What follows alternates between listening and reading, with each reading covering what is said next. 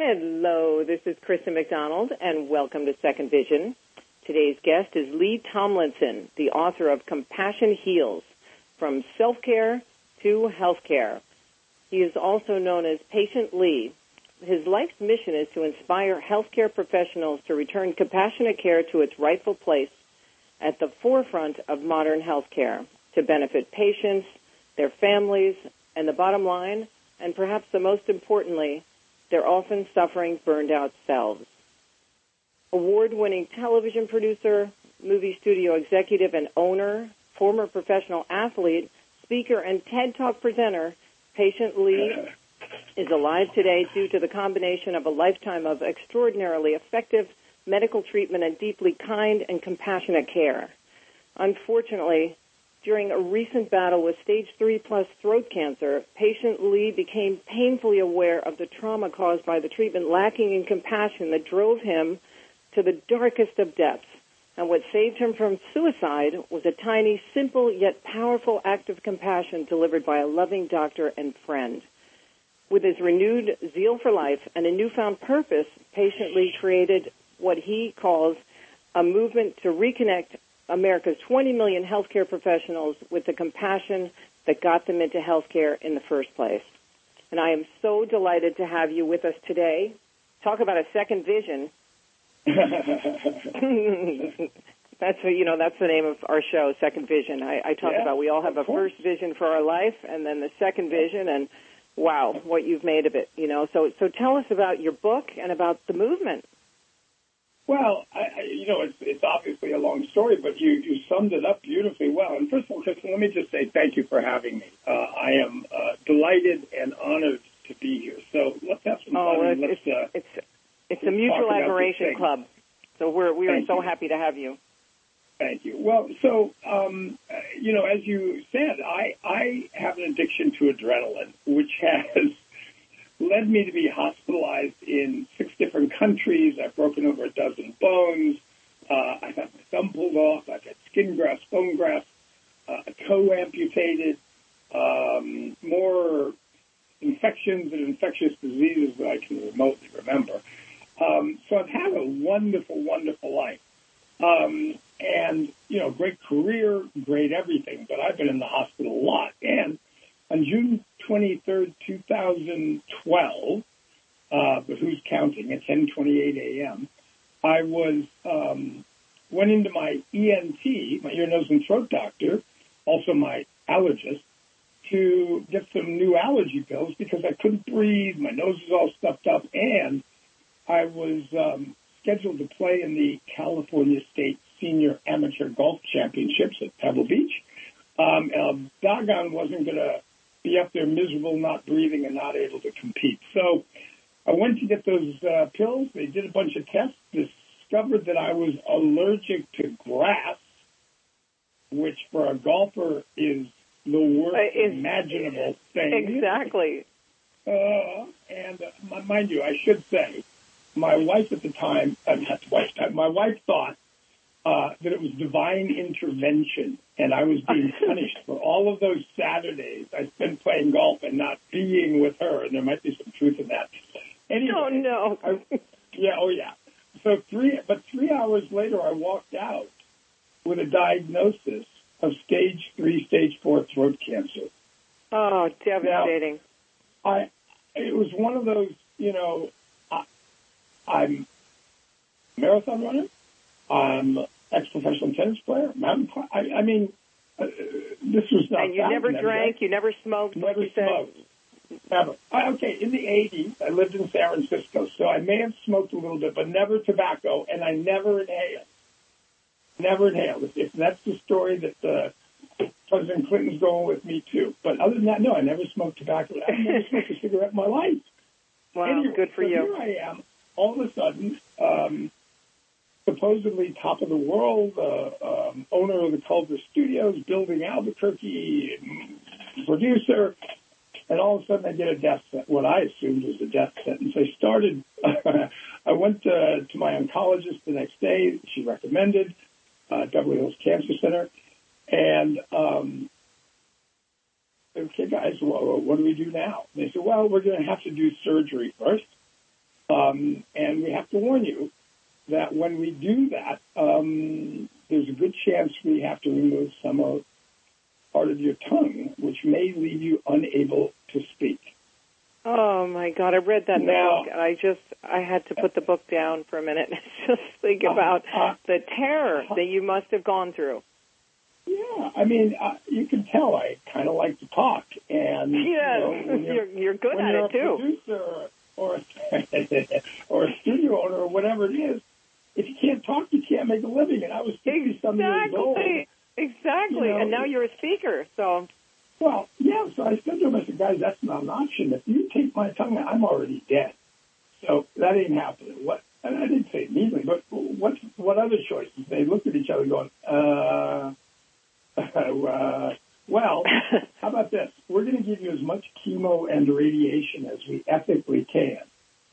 And if it doesn't kill you, because it can, if it doesn't kill you, hopefully we can avoid surgery. So we did 3 months of chemo, followed by 35 straight days of radiation shots to the base of my tongue. Now, I don't know if you've ever had radiation, but it is... No, but I've had 2 parents who died of cancer, so I get it.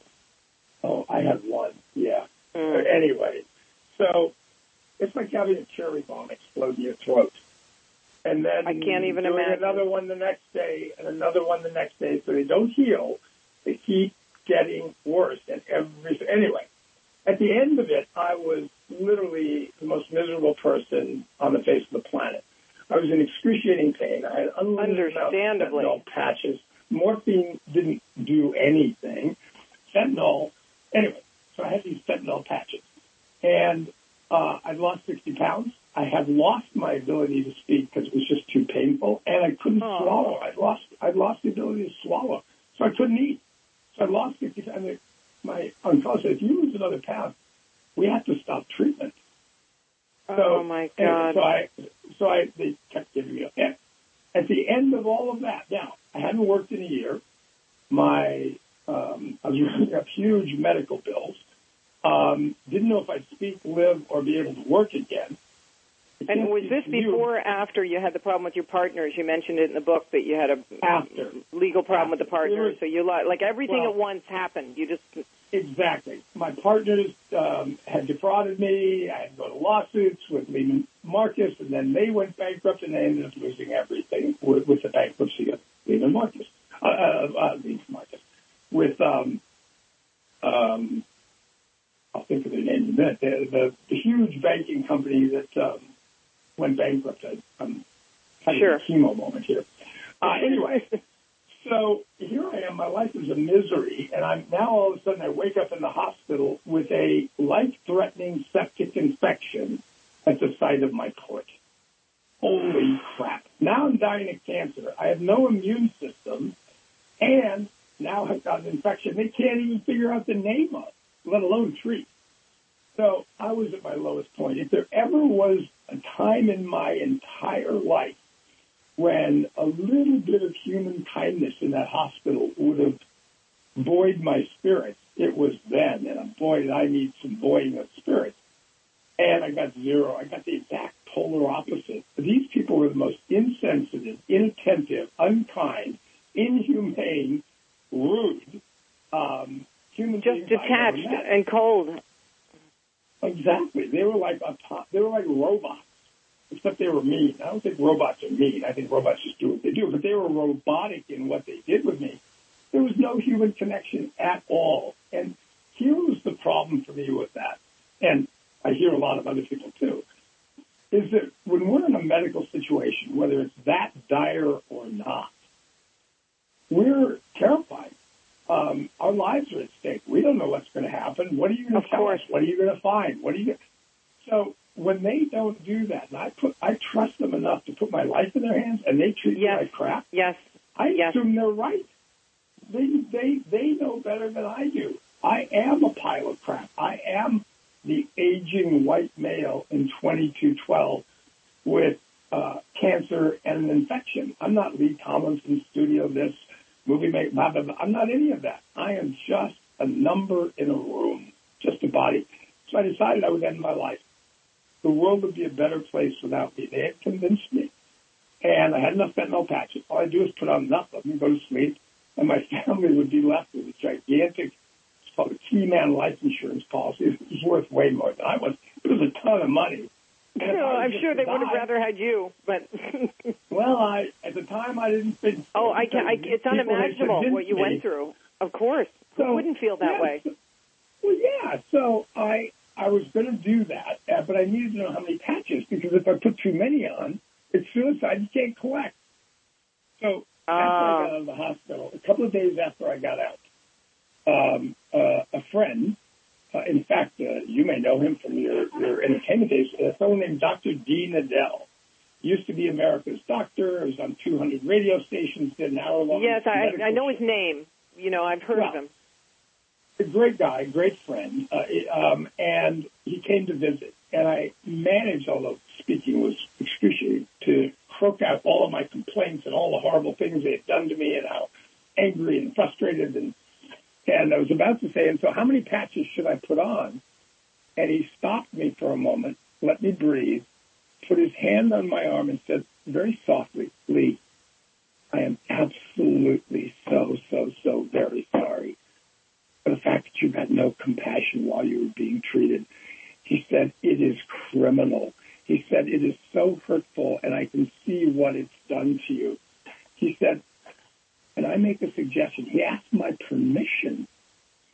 I said, sure, Dean, whatever. He said, rather than giving up and giving in, how about this? How about you fight and live? And if you're lucky enough to succeed, how about you spend the rest of your life reminding healthcare professionals like those that, treat you so poorly in the hospital, reminding them of the absolute necessity of providing care that is both competent and compassionate, not one or the other, in order to get the best feelings for their patients. And in that moment, his politeness, his respect, his kindness, his thought that I could make a difference,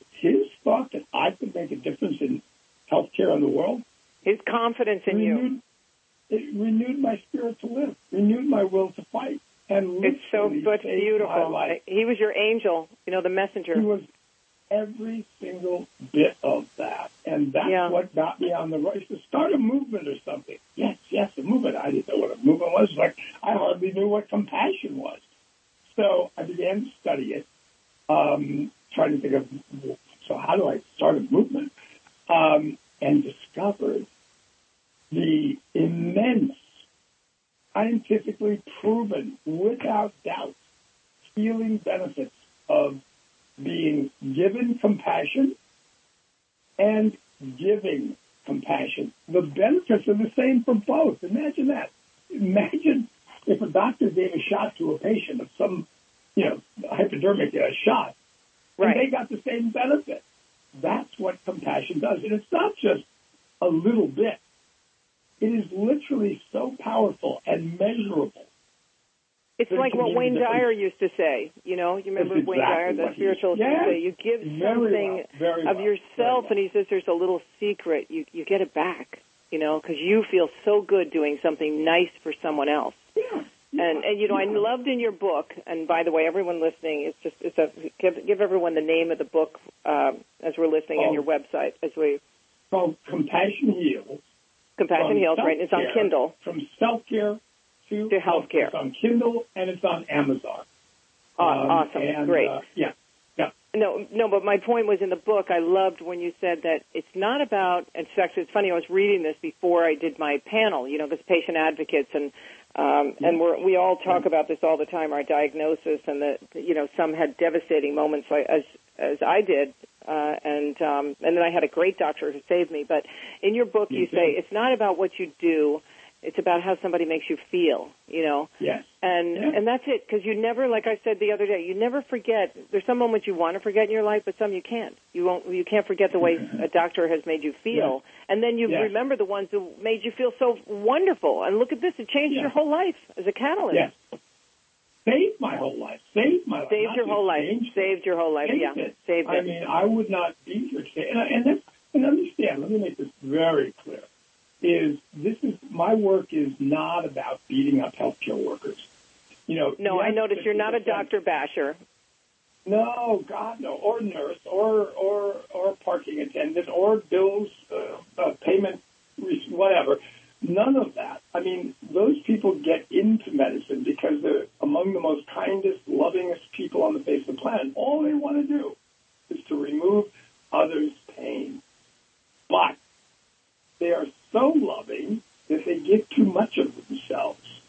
And they don't take care of their own needs, and they burn out. 60% pre-COVID, 60% of today's healthcare workers work so hard, they're burned out. And one of the symptoms of burnout is emotional numbness. Well, guess what? Detachment. If you're detached, you can't be compassionate because you can't feel another's pain. And if you can't feel their pain, you're not going to be moved to try and solve it. So they become robots. I'm just doing the numbers of what I was told to do. I'm not human anymore. And so my real message is just to be clear, guys, the World Health Organization declared that providing care that is both competent and compassionate is a necessity for the best, quickest, longest-lasting treatment. So you must do it, and you got to put you first to make sure you're healthy enough and able to be compassionate under conditions that are unimaginable for the rest of us. Yeah, they have to balance, like you said, the physical, mental, spiritual. That's what I always talk about, and the energy. The energy that you bring to life, to your friends, your family, your job, and take care of yourself first. And it's pretty hard when you have a busy practice to be meditating and doing yoga and all the good things that help, nutrition. Because they burn out too many hours in the hospital.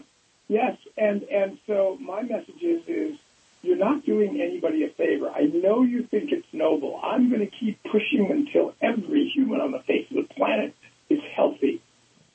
Folks, it doesn't work. It just doesn't work. You will kill yourself. And when you're burned out, not only will you kill yourself, I was burned out when I got diagnosed with cancer. By every criteria, I was in. And then I got cancer. Is that a coincidence? I don't think so. Because when you're burned out, you're so exhausted, your immune system, goes out the door. So you open up to mental misery, emotional misery, and physical misery. So, it's like you want people to be happy, be kind to them. You want to be happy, be kind to them. Give compassion. So it's not always about getting it. It's about giving it. You want to feel loved and appreciated and seen and heard? Be kind to somebody. So now, do you go all over speaking? I understand you go all over the world now speaking. And I do. I have had, since I learned how to speak again, which was actually, I took a course in how to talk and swallow. I had to learn how to do that. The answer is I've had the privilege of doing over 200 keynotes in the last 6 years all over the world.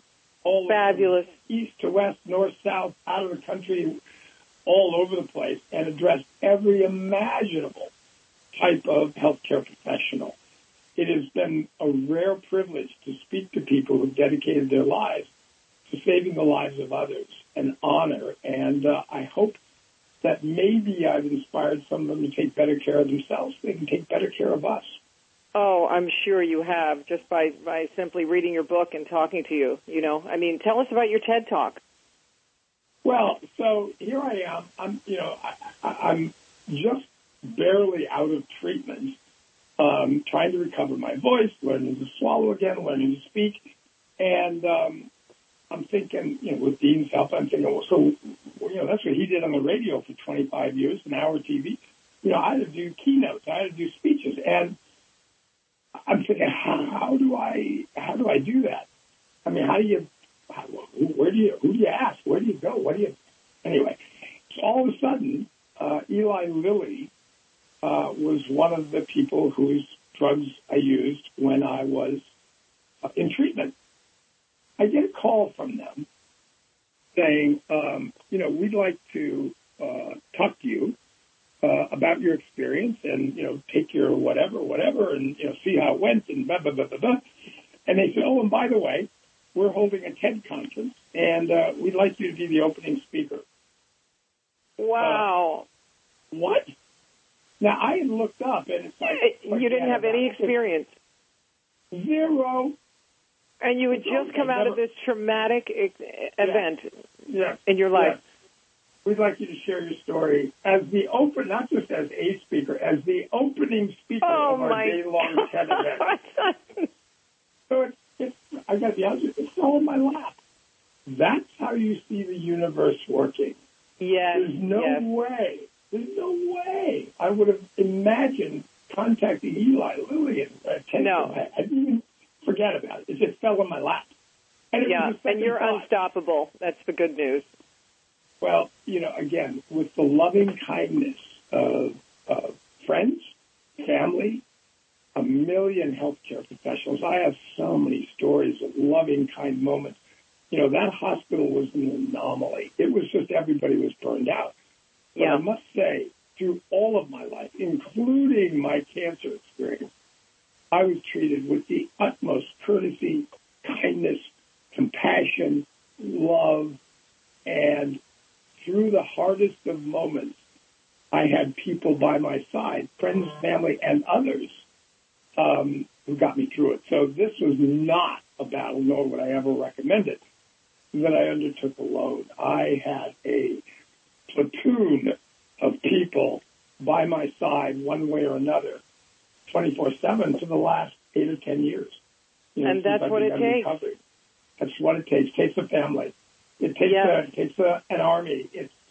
I got to tell you, my only recommendation, easy for me to say, one of my recommendations to anybody, first recommendation to anybody with cancer is get help.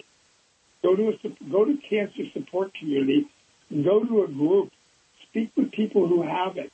Find people who have experienced or are experiencing what you are, and form a family.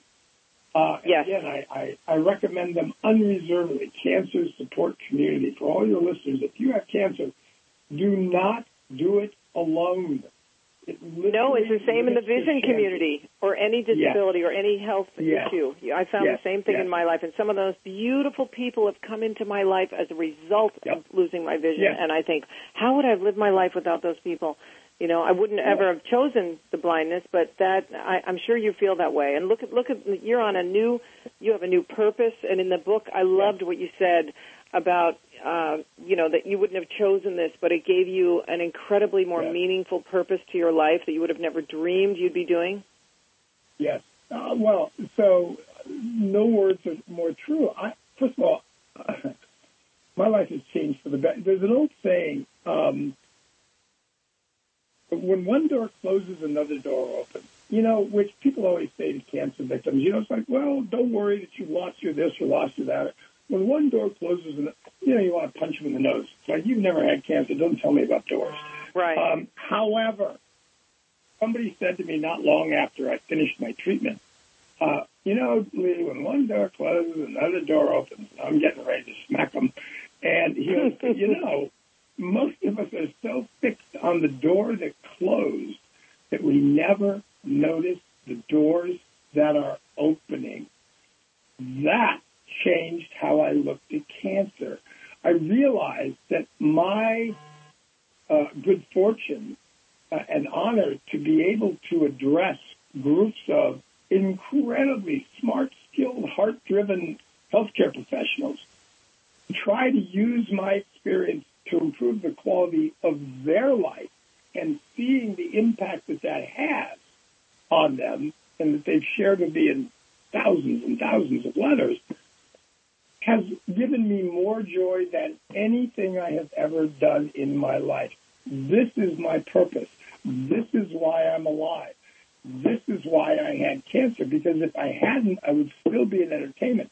Not that there's anything wrong with that. It was wonderful. Sure. It wasn't my purpose. My purpose and it's a very different feeling when you inspire people and they come to you and they say, "Oh my God, you changed my life," and it's just a feeling. And I can imagine with you, because you're speaking all over the world now, and it's just beautiful, absolutely beautiful. Well, thank you. It's my honor. What's your next step? What have you have planned for the future? Now the pandemic's calming down, so you'll probably be out there more. Were you doing Zoom conferences last year? Yeah, horrible. Zoom conferences all over the place. I've got some now scheduled in the United States. I've got one actually somewhere in Europe, but I don't know where. But anyway, I'm going to start actually being physically there. Obviously, the pandemic allowed me to finish my book, so I'm, again, doors opening and closing. Here's the pandemic. It was horrible. I didn't have a speaking opportunity for a year. Because they had a few other things going on than listening to me speak, the healthcare professionals in our country. But somebody said to me, Lee, you're never going to reach 20 million healthcare professionals with speaking and a book. You got to go back to your entertainment background. You got to make a movie and distribute it worldwide. So you should, absolutely. We are working on a movie that is tentatively titled Compassion Heals, like my book, except the tagline is You, Me, the World. And in it, we will obviously demonstrate with interviews and stories and whatever else the immense healing power of compassion, the proof of that, the proof of what happens when we don't get it as patients, the proof of what happens when healthcare professionals burn out and the damages that are done, and hopefully inspire people to be more kind, to be more considerate, because it's, again, the old saying, if you want to make someone happy, be kind. If you want to be happy, be kind. Do something for someone else.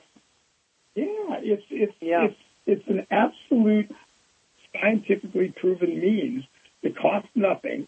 And if there ever was a time, people say, well, kind act isn't going to make a difference. Well, I disagree. Let me tell you why. Again, scientifically proven. When you are kind to someone, the tendency is, the high probability is that they will pass it along. Because people are in a good mood. When you do something kind, you open a door for someone who's behind you, you pay for the coffee of the person, on the other side, you help somebody with a box, you open a door, whatever. And when the smallest do a kind act, absolutely. They pass it along. Yes. I know yesterday my sister called me, and she has her own health challenges, and she said, I dropped off some flowers to the woman upstairs, whose husband's in a wheelchair, and I think he's got cancer. And she said, I wanted to, and she doesn't speak English, the woman who's down the hall in her condo. And I could just tell, as an example, my sister was lifted by it. And I said, that's so amazing. Yes. She has her own health issues, It's just a point of your story, It's so true. The smallest thing, Well, and what we're also doing is, just to mention it, is we're asking people to act, to do something. If they want to see more kindness in the world, if they want to see more love, again, it sounds like the 60s, but truly, then they need to commit. We give what's called the Compassion Heals Challenge. And what it is we say, okay, go to my website, sign up, and for 7 days, you agree, every day you will do one intentional kind act per day. One a day. Now, if you miss a day, you can do two in one day. I love that. That's great. Over a week, we call it the Compassion Heals Challenge. And, people go to challenge.leetomlinson.com, sign up, and we'll send you reminders every day just to make sure you don't forget. And those 7 kind acts, what if we had 1 million people who took the challenge? That'd be 7 million kind acts in the world that wouldn't have been there otherwise. And like as many people as got vaccines. Bingo. Huge amount of people. And then they pass it along. We could have tens of millions, hundreds of millions of kind acts. Do you think that'd save a few lives like it did mine? I guarantee it. Will it save a life every time? No. But you will make someone who everybody has hurt. Everybody has a great battle they're fighting. All with the Gandhi, be the change in the world that you want to be. Yes. Or that you want to see, rather. And it's, paying it forward. Just be kind. Just be kind and compassionate. Yep. And those moments, you remember the bad moments as well as you remember all the good over and over again. And I always say that when I'm speaking to these, pre-med students, It's like you. I had some very good care along the way. But we could talk forever, and I will have to wrap it up. But I want everyone to know your website. Oh, my God, it could go on. We could go on and on. We have so much to cover, We'll have to have you back when you have your documentary. Absolutely. But, Lee, first, let's, because I didn't mean to interrupt your thoughts so fast, but let's give people your website again and the name of your book. Yeah, the book is Compassion Heals, From Self-Care to Healthcare. It's available on Kindle and Amazon. And my website is very clever. It's Lee Tomlinson, EOMLINSON.com. LeeTomlinson.com. Well, you are the greatest inspiration, honestly. I'm sometimes I'm almost at a loss for words, which is unusual for me, because the book, everyone, you have to buy. I read it in a day. It was I sat out on my patio and just couldn't put it down. It's just an amazing story. And so, can they reach your TED Talk on your website too?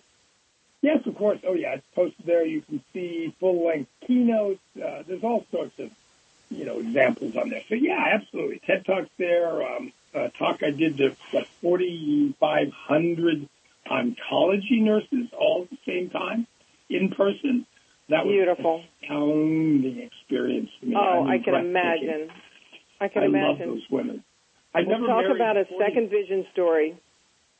Well, it's life is good. Every day I wake up and am grateful that I'm above ground.